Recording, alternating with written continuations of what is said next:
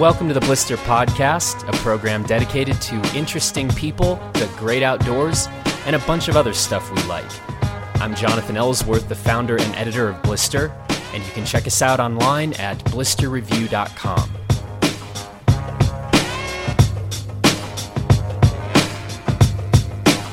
In today's episode, we talk to Ted Ligety, one of the best giant slalom racers in history. At the 2015 World Championships, Ted became the first skier to win 3 consecutive World Championship titles in GS. At the age of 21, he became the youngest American male to win an Olympic gold medal in alpine skiing, and he continues to dominate the men's alpine circuit with 5 World Cup overall GS titles and 5 World Championship titles. In our conversation, Ted and I talk about his end of January injury, what happened, and what his goals are for next season. We also revisit the question of the current FIS regulation skis and whether his initial opinions about those skis have softened or grown stronger. We then set the record straight on Ted's background, how and why he was able to go from losing races badly to becoming the best in the world. And we talk about failure and figuring out when to quit versus when to persevere. Finally, we talk about Ted's company, Shred, and why Ted thinks that some of their latest developments are improvements over current technologies. Be sure to check out the show notes to this episode at blisterreview.com. We've put up a lot of videos and links to a number of the races, articles, and products that Ted and I talk about.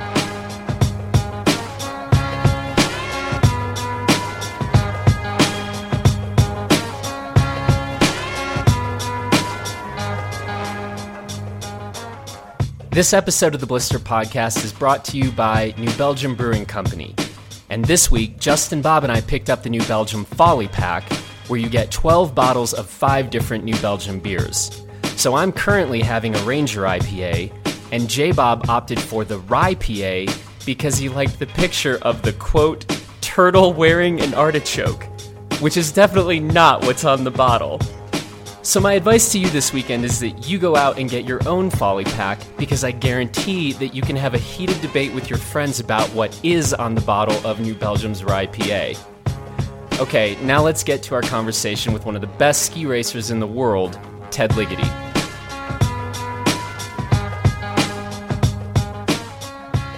Where in the world are you right now? I'm actually in Park City, Utah right now. Back home doing rehab and trying to get strong again. Yep. How's the getting strong going? It's coming along, actually. I think there's something like sort of satisfying about rehab in the sense that like every day you're like making progressive gains and things are getting a little stronger, and every day is a little bit better than the last, and you get a little bit more mobility, and so it's like satisfying in that sense. And I can work hard on the core stuff and on my left leg as well. So just been taking advantage of this time to be able to make those extra steps. Yep. And it's almost exactly around 2 months, right, since the injury? Yeah, so I hurt myself, tore my ACL in July 27th, and then had surgery February 9th. So I'm 7 weeks from surgery as of yesterday, yeah. Okay. And so far, so good. It sounds like things are kind of on track. Yeah, things are going really well. No real hiccups so far. I mean, it's been going so well that, I got to keep my expectations in check. I'm sure there's going to be some hiccups along the way and some little road bumps, but so far it's been smooth sailing. Yeah.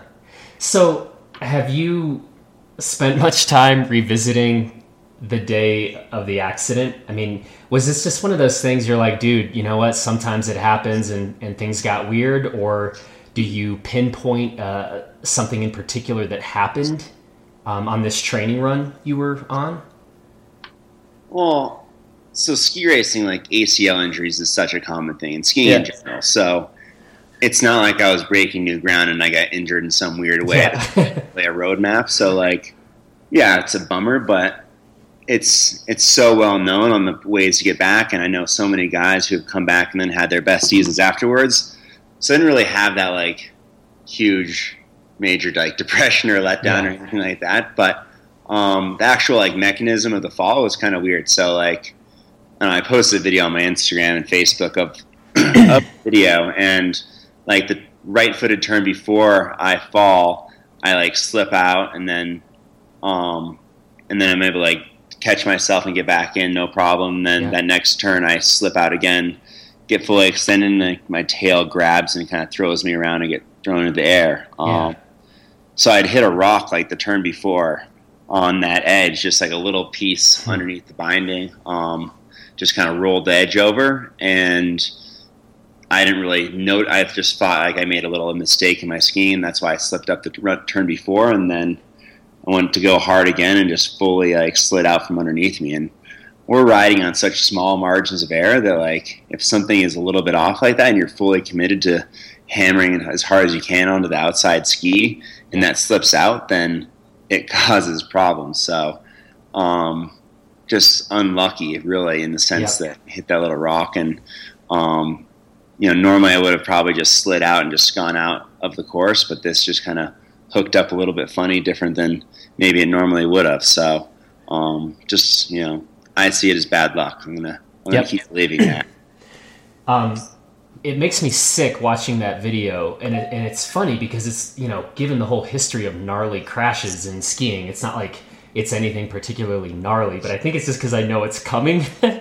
But I think that seems about right as I've kind of watched that thing. It just kind of looks like an unlucky, or you see that moment where things get back seat, and then you just kind of get spun out. Yeah, I think like a lot of times when ski racers hurt themselves, it's a pretty gnarly looking crash and pretty dramatic looking, and that's the reason why I think a lot of us like jump to go want to see the video of it, because it's spectacular. It's like entertaining in a morbid sense. So it's when you watch some of the big crashes, like that's a big part of the draw of the sport. And I guess I wish mine was more of a dramatic crash. Appease that relative badassness of the sport, or make it look like my injury was a little bit more badass. And so not super spectacular. I mean, still a tough fall, but I think in those other sports, like if somebody blows their knee out in basketball or something, it's not like that spectacular. But when Axel blew out his knee in Kitzbühel and he's doing a flip at 70 miles an hour and flying to fence at a 90-degree angle, that's pretty spectacular to watch. Yeah, for sure. What's the headspace like for you in terms of thinking about not about getting back on the horse and all that. I don't think there's any reason to doubt you'll be just fine in those regards. But as you sort of think about next season, are you honestly doing the like, hey man, let's just see what happens, or are you starting to what does one say? Setting the sights pretty specifically in terms of the goals or targets? I might be naive in like thinking that I plan on being 100% ready to race in October when our first race is in Solden, end of October. And my goal is to be 100% ready to go and try to win that race. And, I won there last year, and I normally start off the season really well there. So that's the goal, is to be ready to win right off at the start of the season. I mean, like I said before, I don't think everything's going to progress perfectly, but I definitely plan on being able to be ready by then. I should be skiing in August. That's the first goal right there, and getting back on snow and getting the movements back and just getting comfortable on skis. And then so we'll be in New Zealand there, and then Chile in September. And by September, I expect to be fully training race style, like going 100% and really charging and getting fully prepared there. And I think with this injury, it gives me really 3 months extra conditioning. So my plan is to use that extra time to really be in hopefully the best shape of my life. I'm sure, come June or July, I'm going to be pretty tired at the gym, and not being on the mountain bike until probably July is going to be tough, since that's a big part of my at least aerobic conditioning. So there's going to be some mental hurdles as far as hating the gym in between now and then. But my plan is to get in awesome shape and be ready to ski hard and ski well in August, and then really push it in the race scene come September and be ready to really go after it. Yeah. Yeah. It's going to be fun to watch. Switching gears a bit, but you obviously, a lot has been made about your technique and style. Does this mean that you get asked sort of an inordinate amount of questions from people saying like, hey, what's the single best tip you can give me if I'm not as a racer, but as a kind of an everyday skier, who loves to do high angle carving, that kind of thing? Do you get asked about this a lot? And then I guess the follow up would be, do you actually sort of think there's kind of a first principle? It's like, yep, somebody who's, likes the idea of high angle carving, fast carving. Do you think about these things, whether it's, say, flexibility or what type of flexibility or technique or strength, as you think about these things, or as you are talking to others, do you tend to start with the first principle? Here's the key if you want to be doing this well at all? Yeah, so I actually do get asked about this. I think like skiing and ski racing can be kind of like one of those technical kind of geeky sports in the sense that everybody like wants to figure out that next step and getting better in that stuff. So that's part of the reason it gauges me. And so yeah, I definitely get those questions. And for me, the most important, I think, fundamental thing is to be driving both shin bones into the front of the boot. And the turn starts from the ground up, from your ankles to your knees to your hips. So like if you're starting a turn, you got to start really pushing on the fronts of the boots and driving the knees in, and that allows you to build the forces to start dropping the hip in, and then trying to get counter with the upper body so you're over the outside ski. So it's a progression. You can't just go in there and start slamming your hip to the ground without being on the front of the boots and driving the knees and all those things. So that's definitely something we work on all the time, is the fundamentals, and working on ingraining those in situations where you wouldn't necessarily be comfortable, resorting to, the basic mechanisms. Do you have any interest in coaching someday? One, do you have any interest in that down the line, whatever? And two, here's a self-assessment question. Do you think you'd be a good coach?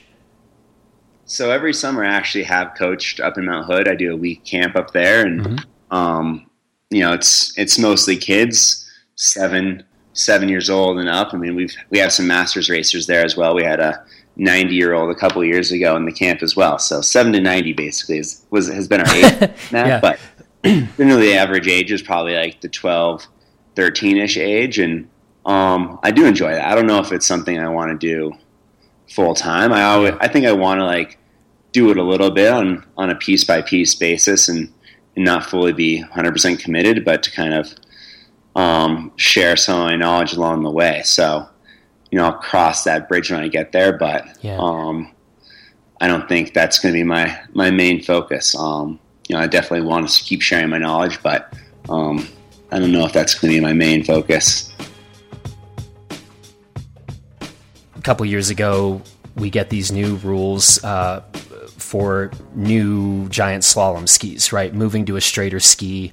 And I guess this was around 2013 when this was being implemented. And you obviously came out extremely strongly on this issue.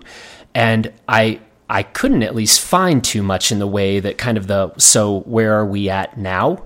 And I was curious whether you sort of still feel if all the opinions, and concerns sort of hold true today, if you've changed that opinion at all or softened on that opinion, what do you think about that these days?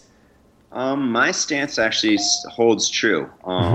So people don't fully that don't know about it. Basically, in most simplest terms, our skis got longer and straighter. So, took a step back in the evolution, and the idea behind that was to try to limit knee injuries and yada yada. And they did some research, but it was extremely flawed and didn't really show any conclusions, but they still went ahead with it anyways. And we've seen over the last couple of years, there's been tons of injuries. It's hard to say more or less, but definitely not a major statistical difference, that's for sure, in the injuries. And there's actually been a major drop out in giant slalom, since giant slalom was the most effective of the sports in that younger age group, as far as their evolution. So I think it has been a negative for the sport overall, and I'm definitely for going back to kind of a more middle ground rule or opening up even more. One of the things that the new skis have done has created a bunch more back injuries. Over the last couple of years, have had a lot of problems with my back, and a bunch of other racers have had lots of problems with their backs as well. And because the skis don't turn as easily, we're having to do some upper body torquing to kind of pull them around on a clean radius, where on the old skis you could kind of always be lined up perfectly, up and down on the skis for the most part, and just have your body lined up in a way where you can take the force through the spine and through your body in a much more linear way. And right now we're taking the same force through our body, but because we're having to do a lot more manual kind of pull steering around of the ski, we're not in a lined up position with our back. So I have 3 herniated discs in my back. A bunch of my competitors have huge back issues as well. I mean, Felix Norreiter, it's been amazing that he's been able to ski the last couple of years because his back has been so messed up. So that's become a prevalent issue, and there's actually talk now of trying to go to 195 length ski, but a 30-meter radius. So the girls are on a 30-meter radius ski, but 188, and there's talk to try to go back to a 30-meter radius, which would, I think, alleviate a lot of those back issues. And since we haven't seen a real difference knee injury-wise, I think that argument's moot for their side to try to say that it's been saving knees. So I think there is a little bit of a movement. I think the ski companies really want to move this way because they've seen the drop in sales and drop in development of those younger racers, and also on the lower club level and national team side, where they're seeing the 15, 16-year-olds that have to ski on the same skis that I do on World Cup have to do the same thing, and they're 125-pound kids that aren't really fully physically mature, don't have the skills yet to handle such a big ski, and that's showing in world ranks of the younger kids are a huge drop off relative to years past versus the upper guys. So that's definitely been very prevalent, and I think there is a move to move forward. So we'll see how it goes. I'm pushing for that. It's obviously not going to happen next year, but there's some talk of maybe that going through for the Olympic year. So it'll be interesting to see how that happens. I mean, Fitz is obviously very stubborn about these kind of things and doesn't like to admit their wrongs. But I think there might be universal consensus on moving in this new direction to the 30-meter skis. And if it is universal, so far all the athletes I've talked to have been universally on board with this, and same with the companies. So I think if we have a strong front going, to the FIS Congress and trying to propose this, I think it should get done. Just out of curiosity, I mean, are you, with the back injuries that are prevalent? I mean, on the one hand, I would think that, God, you guys we're talking about such powerful skiers skiing at such high speeds that, I mean, at that point you think, well, if these guys aren't able to bend this ski, or you'd think they still can bend a stiff straight ski pretty easily. Are these injuries kind of taking place in the same sort of situation? You know what I mean? Like, is it like, well, I don't know, it's just people are having messed up backs, or is it like every time we're getting into this particular scenario in training or in a race, this is when we're seeing these incidents come up? I would say, I mean, there's not one single mechanism that happens, but in ski racing, we're like in a hunch or like steps back position. So our back is rounded, and then we're carrying, multiple G's of force, throughout our body. And so once you add in, flex spine with a little bit of rotation to the outside, like it's a perfect. Any doctor, they're like, oh, don't ever get in that thing. Like, you go pick up a heavy box to your house It's the worst. Yeah. Not using your legs and then do it off to the side. Like, that's how you blow your back out. So that's basically what we're doing 60 turns in a row in the GS course, So continuous mechanism, and like our backs are strong. We do a ton of back work and a ton of core work and stabilization and all that stuff. And if everything is perfect, the snow is perfect, we'll be fine. But when you add some flat light in there and some icy bumps and all of that stuff, where you can't fully anticipate every little piece there, it throws you off, and it's just that much force and just pushes those little discs right out the edge. So it's a tough sport. There's always been back issues in ski racing, but it's definitely become a lot more prevalent the last couple of years. Yeah, you're right. It's just a sustained sort of worst position you can put the back in to then go rage around on uneven surfaces. What else needs to happen, or do you think, is there a way to get more kind of a groundswell of support for this, a shift back on the skis, or is it just the right people are banging on the right doors, and now it feels like mostly just a matter of time? I think right now it's moving in the right direction. I mean, skiing in like the national governing bodies and all that stuff, it's not a democracy, so it's not like you get a bunch of votes and it's how it works. You just kind of have to be. It's political. You got to be lobbying the right people, and I mean that's the frustrating part about all this stuff. I mean, ski rule changes come as a bargaining chip with where world championships go and all this other stuff. It all gets mixed in there in a weird way, and they're totally unrelated in a lot of ways, but it kind of all gets smushed in there. So, hopefully with, the ski companies are the biggest, players in the sport, in the sense that it doesn't happen. If you have Head and Atomic and Volkel saying they don't want to make race skis anymore, the sport is very much in a bad position, So if you have these major players in the sport, saying, hey, like, this is what needs to happen, it's also hard for them for FIS to be like, well, you guys don't know what you're talking about, or you're not like part of the game. Like, they are like the reason the sport exists. So I think when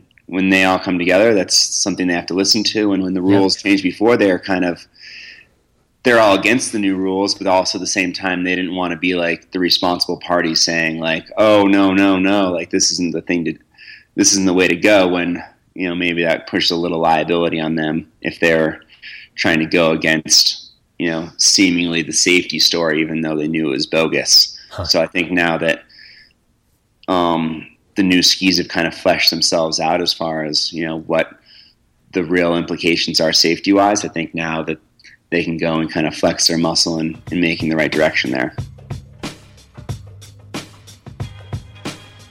I remember a couple years ago, this super, super compelling article about you came out in the Times, and I don't remember the title of it, but I in my head, I call it the Be Realistic article.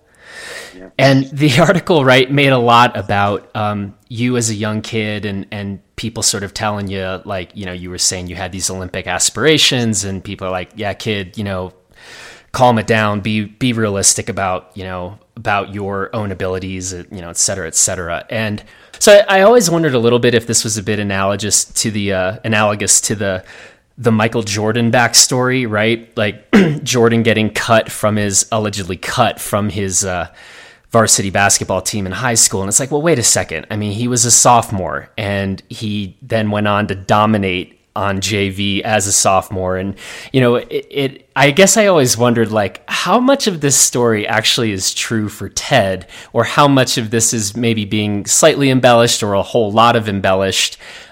You as this kid who was whatever, there's like clumsy Ted or whatever the hell we'd say, who eventually sort of figures it out and goes on to incredible accomplishments in this discipline. But, Can you is there any record to set straight on this about the early years?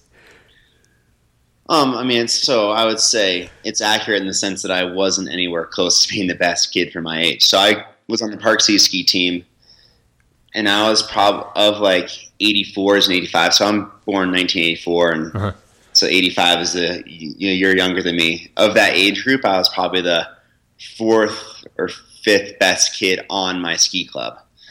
So of those 2 years, of my year and the year below me too. So I was far from being, the best one. That said, I mean, I was like a good skier. Like you'd watch me ski and be like, oh yeah, that's like an impressive, like little kid ripping around. And yeah.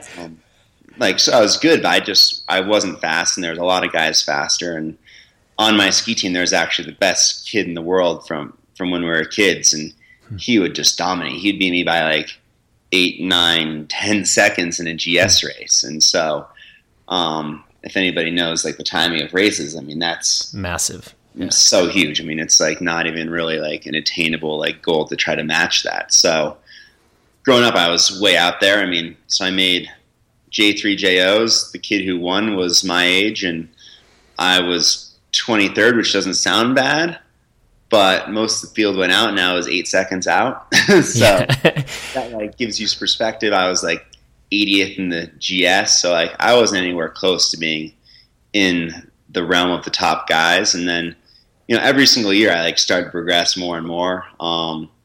So like I started winning races when I was like 16, but all the best kids my age were racing a step above me. And then, so I just kind of like would start winning a certain level, but all my best competition was the level above me. And then I'd move up to that level and get hammered for a year and then start doing well there. And then those guys would graduate on. So it wasn't really until I was 18 that I really made this big jump from being, like a good regional club level kid to being anywhere close nationally. I mean, I went from being, way out of it to barely making the U.S. development team. And then where I was ranked like 300 in the world in GS and slalom. And then the first, we were just training on our own with the development team, like all the younger guys. And then in the fall, they let us just kind of, out of being nice and just because they didn't think any of us young kids were a threat, let us time trial for the World Cup in Park City. And I ended up winning the time trial and started racing World Cup right off the bat, and went from being, 300 in the world to being 40th in the world in GS and slalom pretty much instantaneous. So I went from being kind of, good regionally to okay nationally, like for my age, to like being one of the best in the world for my age. Yep. Kind of like in a flash, basically over like a summer.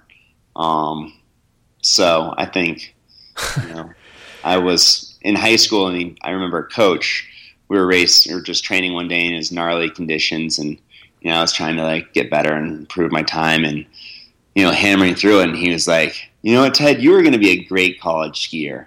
And I like thought in my head, I was like, F you, man. Like, that's not my goal. Like, that's not what I want to be. I don't want to be a good college ski racer.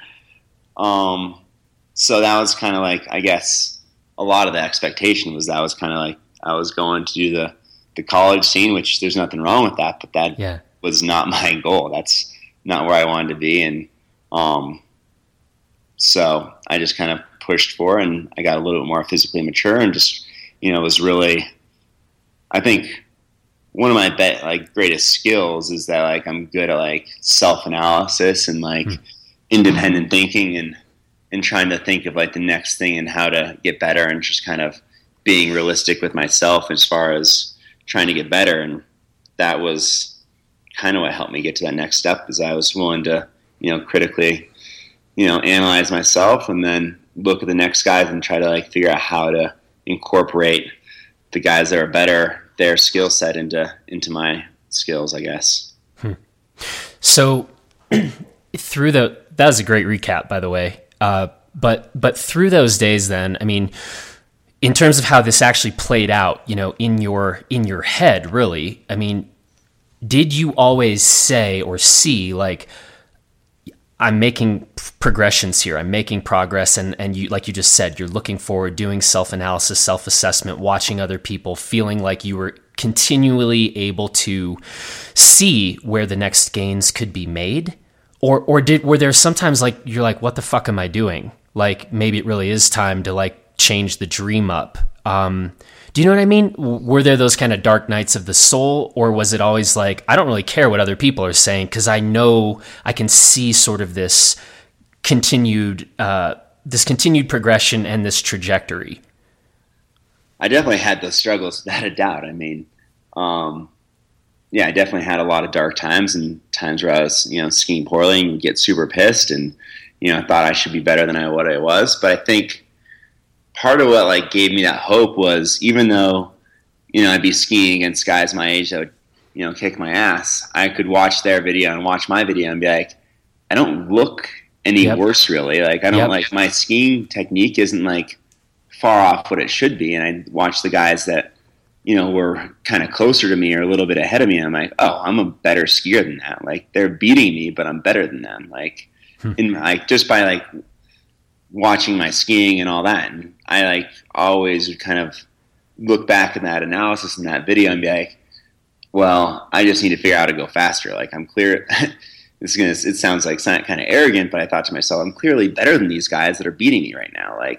I just need to figure out how to go fast. And so I kind of always had that hope or that belief that I was better than what I actually was, as far as ranking wise and race wise, and just was still, struggling to find out how to go fast with the technique and the skiing that I had and whatnot. This is one of the things that I think is fascinating. And really, when it comes down to it, I think just in every single individual's life, there is that question of when to persist and when to quit. Yeah. And I think this is just a really interesting thing, both when it comes to athletic endeavors or athletic pursuits, but also business pursuits, right?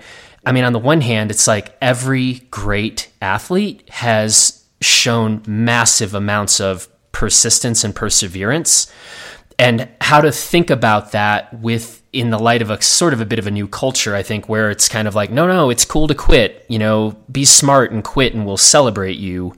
Those things seem totally at odds. And I don't have a good way to try to reconcile those things. And so I think it's kind of been interesting to me to ask different people who, at those kind of crux points, why the hell did you stick with this? And obviously results show you were absolutely 100% right to do it, whether other people thought you should or not. And then the same thing when you're talking about a business or a young business, why to stick with it, when to quit, why not to quit. I don't know, man. Those are just interesting things, and that's why I guess I was curious to hear your story on that. If you were always just dude, I'm seeing stuff that if other people don't see it, that's on them and I don't care. Or if there really were those kind of dark nights where you're like, what am I doing here? I think I might need to find a new kind of game plan. And does that kind of make sense? Yeah. I mean, I think the quitting thing isn't so much the quitting part. It's failure, I think, should be accepted and is accepted. And I think as a ski racer, you learn a lot about failure. Even if you're the best in the world, I mean, maybe if you're Michaela Schifrin or something, you don't know as much about failure. But for most of us, we lose way, way more races and have way, way more failures than successes. So you learn a lot about failure. And I think failure is good to know and realize and learn from. And I think there's some rewards in failure in the sense. And it kind of gives you that drive to succeed more. And I think that's something I've always, been able to brush off the failures and learn from and move on. And I think part of growing up is I was always a tinker. I had some shin guards that, were starting to fall apart, and I took a pair of old boots and melted down some plastic and basically remolded some shin guards. And then I made some shin guards out of sheet metal once, and they didn't really work, but I was always into the whole tinkering thing. So that was something that in my mind I always wanted to do. I was tinkering with equipment. I still play with all that stuff because that's, the best way to gain an edge. And I think kind of going to the whole business aspect is when I was on the ski team, I still had that mindset, and myself and one of my good friends that was on the team with me, who had gone to school and was working on his engineering degree. We met Carlo, who's my business partner in Shred and SciTech, and he he's a materials engineer, and he was making carbon fiber composite parts for helicopters and road bikes and Formula One cars and all that stuff. And he had made these like prototype carbon fiber shin guards, and we just kind of developed a close relationship with him, like tinkering on making us these custom shin guards that are really cool and badass, and were felt better when you hit the gates, and were faster through the gates because they grabbed at the gates less and all that stuff. And so that was like a cool outlet to like go from tinkering, making pretty crappy stuff in the basement, melting down plastic in my ski room and getting high off the fumes or whatnot, to like having somebody that knew how to make stuff on a professional level, and then being able to like give critiques and try to make it even better from there. So, that's like kind of where my relationship with Carlos started, is we just kind of were tinkering with shin guards and arm guards, and he was able to kind of make some molds in his garage, essentially, they're like airplane quality carbon fiber, and they're super awesome. And with that, he started SlyTech, and we became really good friends through that whole process. And we were, really, myself and Jimmy and my teammate were really integral in, having the feedback and kind of helping him develop that product in the best possible way. And we became really close because, those conversations were always interesting, and we were interested in a lot of the same things. And he was out in Park City after I'd won the Olympics in 2006, and we were mountain biking, and I'd been on Uvex at the time, and Uvex is like the quintessential not cool ski racing brand, and was not really psyched on that whole product, and wasn't really psyched with anything, especially in the ski racing realm. There are all these like kind of techie, dorky stuff, and the stuff that was more freeride oriented wasn't really workable or whatnot for ski racing. And so there wasn't really a company out there that kind of had the tech side with the style side.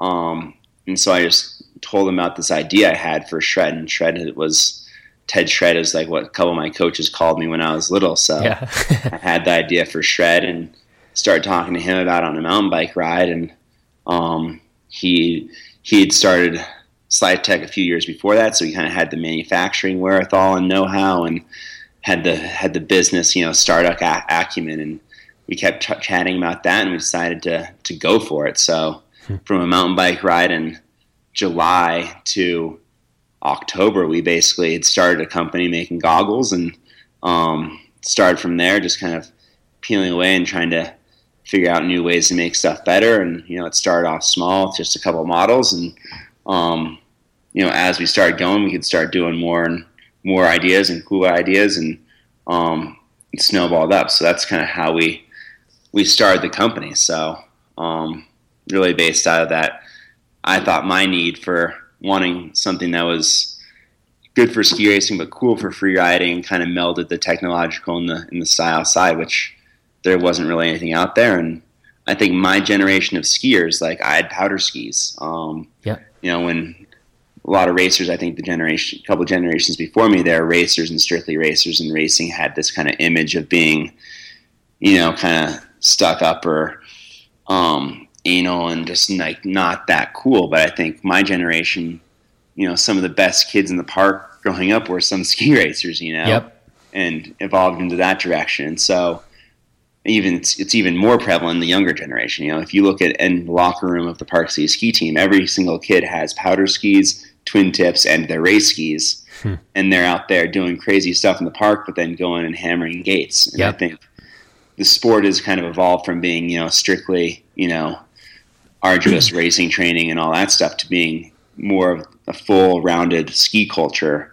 And I thought there needed to be a brand that encompassed that, and that kind of celebrated that transformation of the sport, and celebrated, not just racing as one, but, I went to the winter sports school. I had friends that were snowboarders. I had friends that, are winning X Games in skiing and all that stuff. And I wanted to have a brand that could kind of be embraced by both worlds. So that was kind of the initial idea for Shred.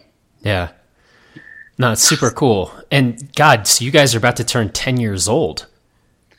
Yeah, it's pretty crazy to think. I mean, Yeah, it's been fun. It's been a struggle. It's been a learning experience, and it's cool. I mean, yeah, I mean, hasn't always been easy. There's definitely been tough times in there, but it's been cool, like trying to continually think about the evolution of product and trying to think the next best thing. And yeah, it's been cool. I mean, safety is something that's really important to me because obviously I want to be able to ski race as long as possible and, try to come up with the best things to help prolong that career. So, I've been, put a lot of importance on that and being able to kind of brainstorm ideas with our engineers and come up with ideas and be able to implement them into a product is really fun.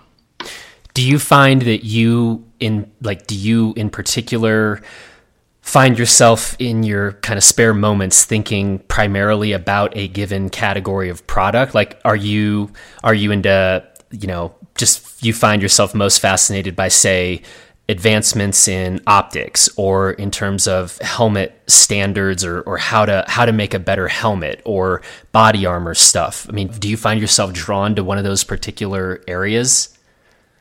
I'm drawn to all those areas. I mean, different times will go through an experience where I feel like there's a need for something, let's say like a helmet,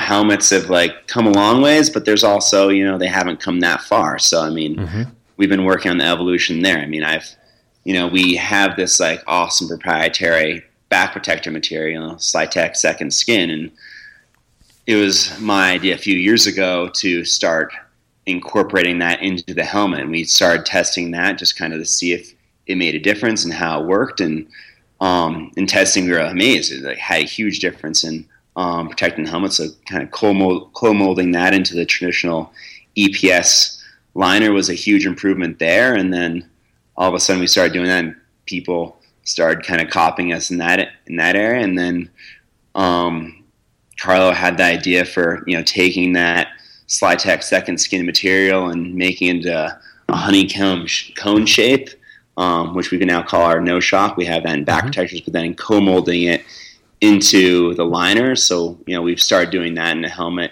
in the slam cap.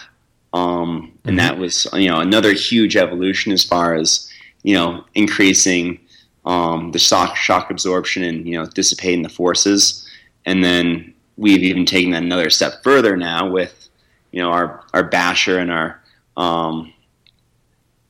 basher helmets and our bumper helmets, where we're taking it, traditional helmets have been, single hard impact, and then they're basically done. Like, you shouldn't use a helmet after you take a big spill, but then taking it into multi-impact. So our new freeride and race helmets coming out this year are all multi-impact, and or the basher and the bumper are both multi-impact. So you take a big spill, and oftentimes when you fall, you're not just hitting your head once, you're going to hit it a few times along the way.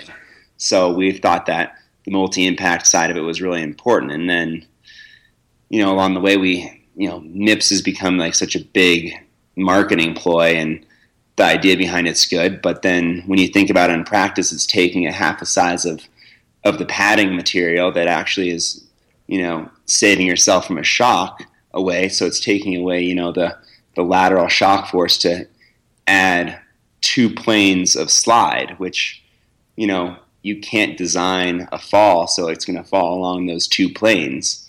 So we have been resistant to kind of go the MIPS way because, it adds a huge cost, but then it takes away the actual absorption of the helmet just to have, 2 planes of rotational absorption. With that, we kind of thought of ideas of how do we make an idea where we can take, lateral absorption or rotational absorption and make that 360 degrees without taking away, the volume that you need to actually absorb that big shock. So with that, we kind of came up with a bunch of ideas. We ended up coming with a pretty simple idea that works amazingly well. I mean, it's pretty phenomenal in testing. We call that Infinite RAA, which is Infinite Rotational Acceleration Absorption. And, in testing, it's been huge, and it doesn't take up any extra space in the helmet. So you keep the same same volume as far as, your absorption, and then adds in, 360 degrees of rotational absorption. So that was a huge innovation. These kind of are all just like gradual steps as we see, a problem. We're able to, the Infinite RAA was, the idea behind it was mine, but then Carlo and our engineers were able to take that and make my idea practical and be able to implement it into the product. And I think that's how a lot of our product cycles go, is we'll kind of, whether it's me or them coming up with, brainstorms of new ideas and how to innovate. We're able to take, an athlete's idea and, translate that into how you can actually make it into a product. So that's been fun. I mean, it's really cool to be able to like kind of dream these things up and like make a sketch on a piece of paper and write a description. And then, a little while later you come up with a prototype, and then a little while later you come up with another prototype, and then you come up with a product. So it's cool to really have that evolution in the product line and being able to like, see those dreams and ideas come to fruition.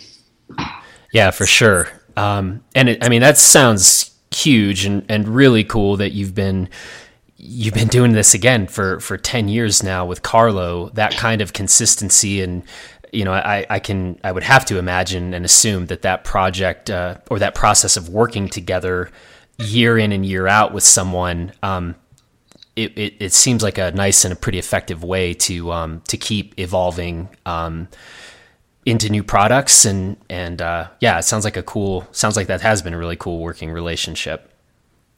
Yeah, it has been neat. I mean, it's really, awesome when you can find a partner and, has a business acumen and also has the, the engineering ability. And we have a great team of engineers. We have 6 engineers with us as well. So, we have a good team of guys and girls coming up with, ways to implement these ideas and coming up with their own ideas as well. I mean, we have a very free structure in the company in the sense that, any of the engineers can come up with an idea and start, implementing and testing it and seeing if it'll work. And athletes as well. We take a ton of input from our athletes, and, it's not all their ideas are good, but oftentimes they are. And when you can take that and quickly try to test that out and put into a product, it's pretty amazing. Well, cool. Well, and we certainly look forward to checking out some of those new products ourselves over at Blister and putting them up against everything else out there and seeing what it all looks like. So, well, cool. Well, man, I want to let you get going. But let's see, we're about to hit April here, and you were saying hoping to be back on a bike in July. Does that seem about the right? Is that what you said earlier in this conversation? Yeah, so I'll be road biking soon, but hopefully mountain biking in July-ish, and that's my main passion. I mean, within the shred still realm, we've started doing mountain bike stuff as well, and that's always been a passion of mine. So we've broken into that area and are kind of implementing the same kind of snow technology and ideas into bike helmets, which has been fun, and expanding our sunglass line into the surf area and protection into BMX and skateboards. So it's been fun to like take these winter products and kind of apply them to sports, myself and my partners and all these guys, all the people we work with, bring that passion for those other sports into our products as well. So it's cool to kind of like see that cross mingling of the ideas and technology into other sports. Well, man, we're going to stay tuned and look forward to seeing the evolution of the products. Look forward to seeing you making your way back to snow. And appreciate the conversation and much success for these coming months. It's going to be fun to watch. Thanks. Cool, Ted. All right, man. Well, thanks a lot. Appreciate it. Yeah, thank you. Have a good one. All right. That's it for this edition of the Blister Podcast. Thanks to Ted Ligety for the conversation, to our strikingly handsome audio engineer, who happens to be the second most incomprehensible texter in the world, Justin Bob, and to New Belgium Brewing Company for sponsoring this episode. Go to newbelgium.com to check out all of their current offerings, or to see the turtle wearing an artichoke, or whatever it is, on the cover of their rye PA.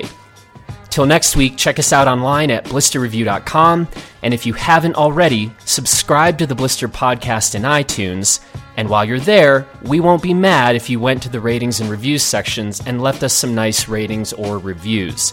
Thanks, everybody. Talk to you next week.